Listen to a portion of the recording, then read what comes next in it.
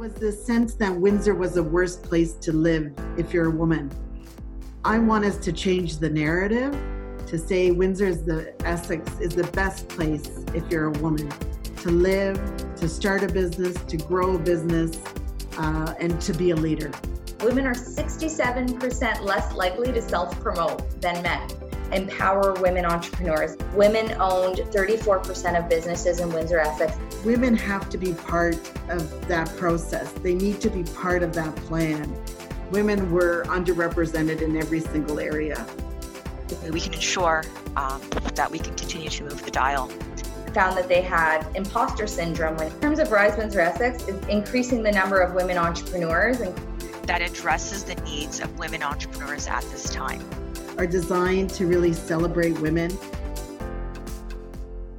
Welcome to Made It Happen podcast. I'm your host, Sarah Hafling.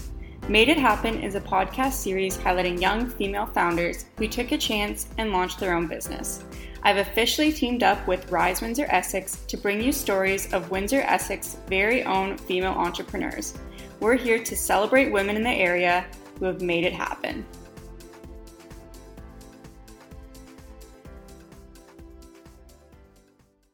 This special edition episode is brought to you by WeTech Alliance, and today I'll be speaking with Myra Tawfik, Professor of Law and Epicenter Professor of Intellectual Property, Commercialization, and Strategy. We talk about what IP is, everything entrepreneurs need to know about protecting their brand, as well as IP and female entrepreneurs. So how about we start off with having you just tell us a little bit about yourself, your career, and how you ended up in law. Well, I'm currently a law professor at the University of Windsor, and my area of expertise is intellectual property law, especially in the area of copyright and trademarks. But I cover all kind of the areas, and I hope we'll talk about that later. I'm originally from Montreal, and I had this is a long time ago, but went to law school after an undergraduate degree in English literature. So I came at sort of law from an arts and humanities perspective rather than a science or engineering and that background. And I was immediately interested in particularly copyright law, which is sort of the form of intellectual property that really is tied to, creative works, art, literature, music. And finished my degree and went into law practice. I didn't practice in the area, but I did my graduate work. So I left private practice, went to graduate school, and there I specialized in intellectual property law. And I was very, very fortunate that after graduate school, I found a position here at the University of Windsor in the law school, where at the time, the Faculty of Law was looking for an expert in intellectual property law. And so I've made my career here for the last 30 years, which is, every time the number just boggles the mind. But anyway. Yeah, absolutely. And so I'm interested to sort of, get into more about your career and about intellectual property in general. But I guess to start off, maybe just giving the listeners a background about the different types of intellectual property and also, what they should really know about IP. Well, one of the things I think it's really critical is the definition of intellectual property. So thanks for asking that question. Because very often when people hear IP, they think patents, and patents that protect inventions that usually originate out of, science and engineering fields. But actually, intellectual property is really like a broad term, and it encompasses a number of different basically legal protection over different kinds of intellectual or aesthetic creation. So copyright, as I mentioned before, is a form of intellectual property as well. But instead of protecting science and technical applications in the form of inventions, which is what patents protect, copyright protects the sort of the aesthetic and creative aspects of human sort of intellectual endeavor. So, the range is so broad in copyright, but we're talking about art and music. We're talking about poetry and plays, but we're also talking about advertising jingles or computer software, or the categories by law are artistic, literary, dramatic, and musical works. So again, movies, photographs. Every sort of aesthetic and creative expression of the human mind is captured by copyright. But then there are also another form of IP, which for businesses is particularly important, are trademarks. So anyone who has and will have a brand and a brand strategy and a marketing strategy around their products or services will also have a trademark, which is basically a name or symbol or sign that you use to identify your products and services in the marketplace. And so trademark is can be a very valuable form of intellectual property. Industrial designs, if you're creating a new product and you're adding, elements to that product that have eye appeal, that are attractive, the reasons that we might go and pick a particular, you see 10, cell phones on the shelf, in the store, but there's one or two that draw your eye, particularly because you like the shape of them, or you like the way they feel, or you like the way the design of them. Those design elements are a form of intellectual property protected by industrial design law. So there are sort of many categories of what is considered IP.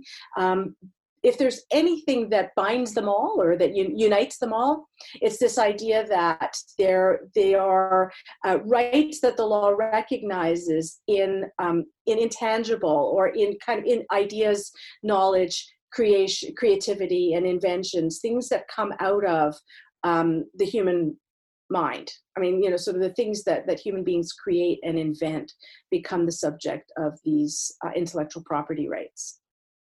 Mm-hmm, absolutely. And so like you said there, I think that relates to any business owner of any category. Mm-hmm. There is some form of IP there that, they need to be aware of. And so what would you say to maybe those founders or entrepreneurs that are maybe worried about the cost of their IP? And, I think contracts and agreements are important in any business. And so what would you sort of say to that group?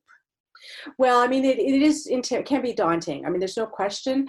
As you're starting out, especially, and you're, cash strapped, and you're looking for investors, and you need to develop your core business. Do you have to think about, the $1,000 you might need for the trademark, or the $20,000 you might need for the patent? Depending on what type of IP you're thinking about. But I would say that one of the things that you should consider is to think about those intellectual property rights as actually valuable assets of the company, and therefore sort of think about how you might manage some of the costs and how you might strategically sort of pursue some forms of intellectual property over others without incurring a lot of costs. So, for example, and they're very different. All the forms of IP have very different, there are costs associated with them and very different pathways to securing them. So for example, with copyright, I mean, there are no costs to actually, you create copyright rights from the moment you create your particular your website. For example, if you're designing the website, writing the text, you've created a copyright work, there's no cost associated with that. The problem is, of course, if someone copies your website and therefore, does something that harms your business, you have to sue them in order to enforce your copyright, and that can become costly.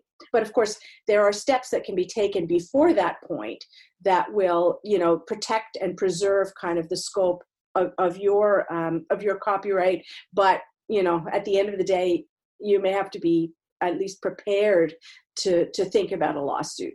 But so at the startup, the upfront cost for copyright there's nothing. There are no upfront costs. For trademarks, in Canada, we recognize registered trademarks and unregistered trademarks.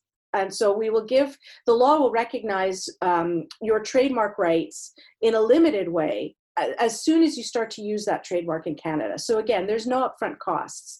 Using would mean putting the name of your, the sign or the symbol or the logo or the name of your product on the product itself or its packaging. Or if what your business is you're performing services rather than selling a product, you put your trademark all over the websites and your invoices and everything, every indicator that every communication you have with a customer should have your trademark on it. And if you're doing both, you're doing products and services, then make sure you put your trademark physically on the product or its packaging, and on your website and invoices and business cards and all of that. And you've created at that moment sort of enforceable trademark rights in Canada that are, as I said, limited in scope to the area in which you do business. But again, there's no upfront cost to that. I mean, it's just the cost of branding and marketing and making sure you've got sort of the trademark on all of your products. It does become more costly when you register, and registering is usually advisable because what registration gives you is Canada-wide rights. So even if you only ever do business in Windsor, or you only do, that you can still stop someone in Vancouver who's using the same or similar trademark on the same or similar products or services. And there is a cost. There's a search process that has to be undertaken to make sure you're not using someone else's trademark, someone who has prior rights. And there's also usually, I mean, you could apply to register your trademark on your own. Usually a lawyer or a trademark agent, it's usually advisable to get that kind of help. And, that could take you, between $1,000 and $2,000 if it's not a contested trademark. So again, I mean, you have to build those costs in, but potential value over the long term, might make those costs worth bearing, or I'd suggest that they probably are worth bearing, and sort of making sure that you've done everything you can at the beginning to give yourself as much scope to maneuver and as much sort of intellectual property, fencing that you can give yourself. It's patents, frankly, that are the most expensive, and that's a different kind of decision. So if there are people, if you're in software, if you're an engineer, if you're inventing something that is potentially patentable, there you do have to think a lot harder about whether to pursue a patent, what the costs look like, and how you might build them into your business plan so that you can cover them as they accrue. Mm-hmm. I think you touched on a lot of great points there, and great things for entrepreneurs to remember, and especially about protecting their brand in general. And you talked about too there, that's sort of the legislation in Canada. Do you mind sharing a bit about what does this look like once you decide to expand internationally, for instance? That's an excellent question, because that's when it does become more complicated and more expensive, because intellectual property rights, and that it doesn't matter whether in Canada or in the United States or in Europe, they're territorial. I mean, they only apply in the country in which you've registered your rights or in which you're based. And so registering a trademark in Canada is not going to give you registered trademark rights in the United States. You'd have to go through a similar process and register there. The same for a patent. A patent that you register in Canada will not give you patent rights in the United States or in England or China. And so you actually have to think about and build into your plan. And which is why, frankly, it's very important at the very beginning, as an early stage company, to start to think about mapping out and planning all of those strategies, making decisions about what markets you want to enter into, and then what you should be looking at in terms of intellectual property protection that will give you scope to maneuver in those jurisdictions in the global marketplace effectively, but in the jurisdictions that you want to carry on business in. And Canada is a small market. And so very often, if you're looking at a good IP portfolio, you're thinking not only about, or maybe sometimes not even thinking about Canada, but a lot of Canadian inventors, for example, will patent in the United States, either exclusively or first. That Canada isn't the primary jurisdiction for the patent, even if they're Canadian-based businesses. So it's a really good question. And so the whole point, I think, of trying to empower, especially women entrepreneurs, because I'd like to touch on that a little bit, because there are some issues, particularly in IP and with women founders and women entrepreneurs in terms of underrepresentation. But it really is, these things may seem sort of complex and scary and intimidating, and to some extent they are. So I'm not minimizing it. But there's help. I mean, there are ways of getting the answers you need, sort of figuring out how to move forward, thinking about how to develop, your intellectual property kind of strategy or portfolio in line with your business strategy, so that you give yourself, so in a way, it's what you start to do now, like at the very beginning, even though you don't think, you know what, why am I investing in this? I don't really need this right now. Or why am I going to bother, let's say with a patent, let's take that example because it's the most expensive. I'm not really, I don't really care about that. I'm not going to need it. Is that you're keeping your doors open for the future, so that somewhere down the line, as your business grows, as you become more successful, as you've created, for example, a lot of customer goodwill around your trademark, you might be able to develop a new revenue stream by licensing your trademark to a manufacturer or sort of another business that's doing something that's complementary to yours. So you're not changing your core business, but you're going to get licensing revenue from someone who uses your trademark in sort of an adjacent or sort of a complementary business. And these are ways, and if you're able to leverage that trademark because you did all of the things you needed to do at the outset. So in a way, it's sort of anticipatory, which is why it sort of doesn't, it's hard to as I say, when you're just starting out, you've got so many things on your plate that you need to deal with, to have to think as well about, oh my gosh, they're looking for $2,000 to register a trademark. I'll deal with it. I'll deal with it some other time.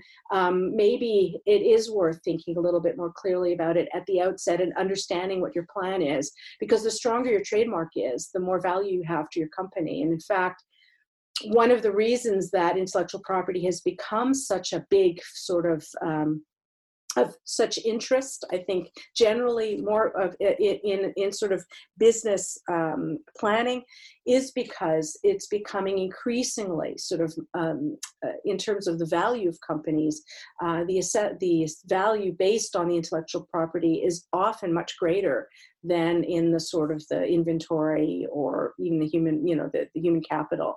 But the value of the intellectual assets can be really quite high. Mm-hmm. Definitely. I think those are some, great things for entrepreneurs to think about, and really about, at like down the road for their business and, how this is going to affect them in the future. So I think those are some great things to keep in mind. And, you also talked about the branding of businesses with entrepreneurs. And one of these key features that they focus on too is their logo design. Yeah. And so if they were to say work with a designer, is there anything, that they should really be keeping in mind in terms of ownership or any other sort of aspects of that? Yeah, thanks for asking that, because that is really an important consideration. So if you're going and contracting for services, so you're asking someone to design your logo, make sure that the contract that you're engaging them under makes it clear that you hold all of the intellectual property rights. So not just the design as a trademark, but if it's a logo, so there's a sort of it's an image of some kind, it could also be protected by copyright. So you want to make sure that the designer you're working with also transfers their copyright in the design to you, so that you have full ownership of all of the intellectual property rights around sort of that design. So what that means then is obviously you can control how that design is used without having to, obviously hear from someone else, the designer, the original copyright holder, for example, that you're somehow using or reproducing the design in a way that they don't like. So to have, again, these are difficult agreements often, they're, depending on, presumably sort of, if they're providing you the company with the agreement, read the fine print, make sure that you understand every clause. And if you don't, and often it's really in technical legalistic terms, so it's not easily understandable. Find some help. See if there aren't, organizations that can help you at least sort of, translate, frankly, some of the very cumbersome legal terms into ways in which, that make it clear to you that you're actually getting the ownership of the intellectual property.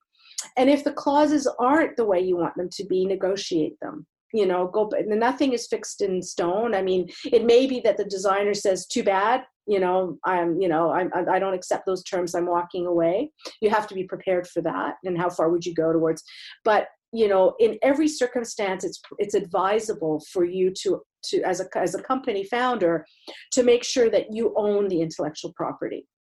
And you own it absolutely, that it's not, encumbered or conditional in any way, because that's what gives you the freedom to maneuver, is by owning the intellectual property. So if you haven't created it yourself and you're hiring someone to create it for you, and they're not an employee, and I mean, there are all kinds of different rules, but if they're not an employee, make sure that in the agreement, the intellectual property rights that come out of that agreement, what they're doing for you, is vests or is owned by you, that agreement makes it clear. Mm-hmm. Definitely. I think that's really important to remember. And you gave a lot of great advice there too, to make sure you understand it before you really go into anything. Mm-hmm. And you talked about earlier, about especially female entrepreneurs and IP. And so can you just tell us a little bit, about what made you interested in that specifically? And also you had mentioned too, how they're so underrepresented in this area. Can you talk a little bit more about this? Well, I will probably, part of the reason I'm interested in it is because it was a barrier for me in terms of law practice. So when I graduated from law school and wanted to practice in the area of intellectual property law, and, we're talking many years ago, but the sad thing is it's still the same. That's what's really sad. But it was very difficult for women to actually move into the practice. Now, the legal profession generally is not, it's improved greatly over the last, 30 years, but basically it remains very much sort of a male preserve. And so an intellectual property was this kind of elite sort of practice, and women were not generally well represented. So for me, there was a person that was sort of a barrier I faced, not as a business person or entrepreneur, but as a lawyer. And then when I for my years of teaching, I've seen similar struggles for my female law students, graduating. So the world hasn't changed all that much. But more importantly, in terms of this women and entrepreneurship and IP law, when I started working with the Epicenter, the campus-led accelerator at the University of Windsor, and I started to work with colleagues at the business school who were working in the area of entrepreneurship. And so I became exposed to more of the entrepreneurial kind of educational programming. And I started to run programs on IP for entrepreneurs through the entrepreneurship ecosystem. I saw sort of that whatever the programs were, so if we were running a program, let's say on patent law for engineers, that the women sort of in the groups tended not to be able to access the same resources, the same networks. They tended not to be as visible and therefore sort of often left behind in a way that I thought really bothered me. I mean, I thought it was, again, part of it was my own experience of being excluded, but I started to see the same patterns in terms of the early stage women entrepreneurs that I was working with through the Windsor Essex kind of entrepreneurship ecosystem. More recently, governments have started to pay attention because, and so studies have been done in the United States and less so in Canada, but they're starting, it's starting to pick up about the fact that in terms of registered intellectual property, so patents and trademarks and industrial designs, women are significantly underrepresented, so that they're not actually obtaining intellectual property, registered IP rights at the same rate sort of as men, for example, as their male counterparts. Now, in science, technology, engineering, and math, in the STEM disciplines, part of it is because, it's systemic, right? I mean, the same, there's a dearth of women in STEM, so they're not going to invent at the same pace, et cetera. But the data shows as well that even if you account for that women are still not, there are structural and, systemic barriers to enabling them to access the patent system as successfully, let's say, as men.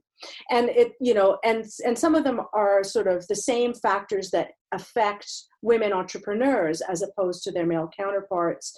Difficulties with sort of, or less, the networks aren't as solid, more difficulty getting investment, so funding, so even funding to file a patent, but funding generally not being, I've been doing a little study, sort of pilot research study, where we've been interviewing women who have secured intellectual property to find out what their experience has been. And very often, even though they were successful, their first experiences were really of feeling talked down to by their lawyers, by the lawyers they went to. They'd go in with, they're the founder, they go in with a male employee, and the lawyer's talking to the man and not to them. And, there's a sort of a pattern of, this sort of assumptions about sort of gender roles that made it more difficult for them to be heard. Also, women go into businesses that might be different from, the sort of the intellectual property, the mainstream idea about what intellectual property driven businesses look like. And so they're, if they're not sort of building a machine or sort of developing some kind of new technology, and therefore aren't clearly in the patent space, then they're, left entirely out of the intellect, even discussions around IP. And so there's sort of, so it's structural and systemic, and it kind of parallels the same findings around some of the barriers to women in entrepreneurship generally, and obviously also to women in STEM disciplines, science, technology, engineering, and math. And so I'm really very interested personally in trying to figure out pathways to help more women succeed at generating and protecting intellectual property, but in a way that is also consistent with their values and the way they want their businesses to grow. Mm-hmm. Like you said, that you're really interested in seeing, how is this going to change in the future? And I think especially right now that we're getting the research and we're getting those survey results is definitely a great first step. What do you see as sort of being the next step, or is there anything going on right now that's really helping, make that transition? Well, I think first there's some things you start, for example, the Business Development Bank of Canada, which is Crown Corporation, they have specific funds, they'll lend money, under women in tech. So they'll have specific funds specifically designed for women entrepreneurs in particular sectors or industries where there is underrepresentation. They also have an intellectual property fund. So they're looking for companies that are trying to develop and, for example, patent an invention, and they will lend the money towards kind of developing strong IP portfolios. So there are some measures that are happening, some of them that to target women specifically, but not sort of to the extent that I think, we need to start to sort of to really see and make a difference. And I think, tackling issues like sort of, putting women entrepreneurs who have good IP ideas that could be developed into intellectual property in front of the right experts, and experts who understand sort of the particular contexts within which women operate as entrepreneurs, sort of the struggles and the all of the factors that are behind the scenes. So sort of developing kind of the relationships, or helping to foster those relationships, the networks that need to be built for this specifically. Educating, in angel investors and investors about sort of the ways in which women create and invent and develop their businesses that may not be in a kind of, the sort of the expected route. And, to be able to see past, I guess, sort of what the four corners of their expectations, to really understand sort of what is driving the female founder, and also sort of where, to have confidence, I guess, in her business acumen. Because again, another factor is the lack of, this sort of mistrust about the fact that women may not be as capable of doing X, Y, and Z. But sort of finding the right experts and building the right networks, building the right sort of mentoring on IP. that doesn't, I mean, it doesn't happen generally, but there needs to be specific sort of attention paid to the kinds of IP that women generate, the kinds of businesses that sort of, and the kinds of again, values that might drive women and responding to that in an IP framework that provides them with all the things I described, sort of a way forward so that they're anticipating down the road how they may be able to leverage or deploy their intellectual property for their business in ways that matter to them and to their, for their business growth. Mm-hmm. Absolutely. I think, yeah, once again, you touched on a lot of great points there. And, you did talk about sort of, those female entrepreneurs that, have really been in the sort of IP sector. And is there sort of one in particular that, you'd like to share as sort of like a highlight or maybe a role model or something cool that's really come from a female entrepreneur in that area? Well, I mean, the thing is, there are a lot of women who have done amazing things and who have protected their intellectual property. And it's not a new phenomenon. I mean, patents and copyright, they're hundreds of years old as concepts. The thing about it is we don't hear about them a lot, right? Which again goes to my point about systemic issues, that who do we think about, in terms of sort of the great, inventors? It's usually, it might be, Steve Jobs or, that it's going to be sort of, generally speaking, very, very famous or significant people who tend to be men, but there are a lot of great sort of women inventors and women intellectual property rights holders. So I'd like to actually highlight an Indigenous Canadian inventor, and who invented a very, very useful commercial product in 1910. It's not a new phenomenon. IP has become more prominent over time, but we've had great women inventors in Canada for a long time. And so Olivia Poole was an Indigenous Canadian inventor who invented the Jolly Jumper. I don't know if you're familiar with this sort of baby jumper, because I think it's been discontinued. But she invented it in 1910. And usually these things happen because you find a problem you need to solve in your own life, and you create something that actually solves that problem. And so she eventually patented it in 1957. She started a company around it, which she sold in the 1960s. So to me, she's a hero and a success story, because you can only imagine, or I can only imagine, the struggles she must have gone through just to get through, as an Indigenous woman in Canada, to, establish herself as an inventor who can get a patent, and then who can start a business, successful business around that. So I think that's part of what needs to happen, is we need to really see sort of all of the struggles that must have gone, before sort of the woman who, the patent holder or the trademark holder or the industrial design right holder, all of the systemic struggles that they would have had to undergo in order to get to that particular place. And that goes for sort of, any underrepresented group. There's a lot of research around the fact that the system makes it more difficult for racialized groups, among others, and women to access. Mm-hmm. Yeah, I think that's a great example. And, like you said, I think it is important to continue sharing those stories of the struggles they come, but also celebrating the women that really have, because like you said, a lot of them people don't know because they're not shown, they're not highlighted. So I think that's really important, for everyone to sort of keep in mind.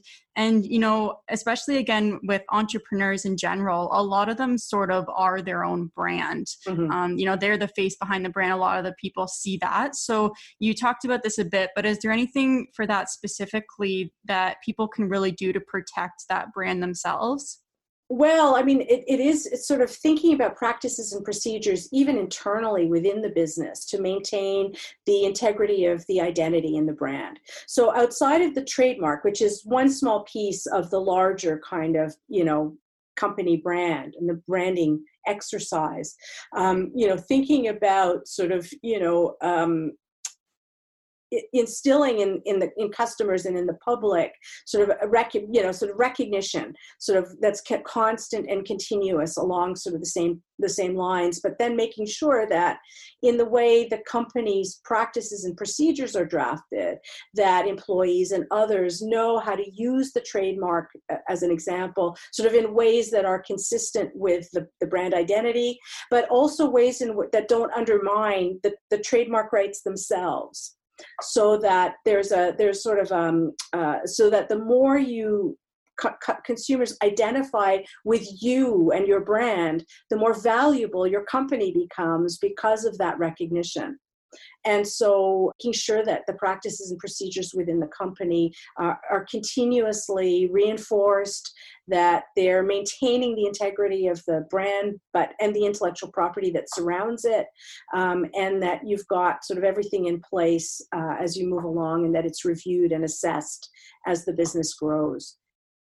Mm-hmm. Absolutely. I think those are some great points and a lot of great things for entrepreneurs to really keep in mind there. And, you've talked sort of a lot about sort of those different resources that are out there that people can really utilize. Are there any that you'd like to share that, maybe the audience might be able to use if they're looking more into this? Well, the Canadian Intellectual Property Office is really the government office that looks after trademark registrations and patent registrations, and industrial design registrations, and they'll tell you about copyright. And so as a sort of first go-to place, because that is the official government agency for Canadian intellectual property, the Canadian Intellectual Property Office, and each country, so the United States is an example, they have their own body or agency that does the same thing. In the U.S., it's the U.S. Patent and Trademark Office, and so there's a lot of material that will help you get started in that respect. I mean, I can give you a plug for a free online course I developed, but and a book. But I mean, so you could look me up and find my own material if you're interested, which is really at a foundational level, designed for startups and entrepreneurs to help sort of guide through some of the early stage intellectual property issues. But the intellectual property offices like CIPO are well resourced in terms of being able to provide some guidance right at the very beginning. And then through the entrepreneurship and incubation ecosystem in the province or in the country, where whatever your regional innovation center, like sort of in Windsor, WeTech, or on campus, your campus-based accelerator incubator, like in Windsor, it would be Epicenter. Sort of go and see if you can find from them.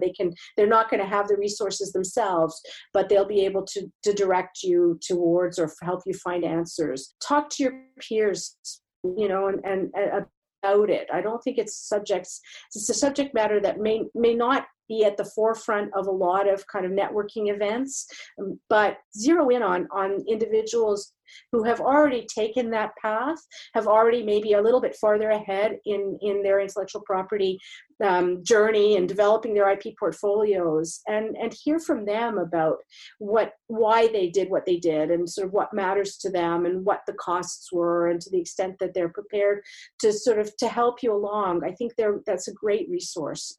Are your peers, those who have come a little bit farther ahead, who have gone through it, because otherwise you're really going to be talking to a lot of lawyers like me, but who may not necessarily really kind of really understand what your individual journey is like, and sort of where the constraints or the your philosophy sort of lies. So I think those would be things I would recommend. So, but the Canadian Intellectual Property Office as the government agency is probably the first best place to go.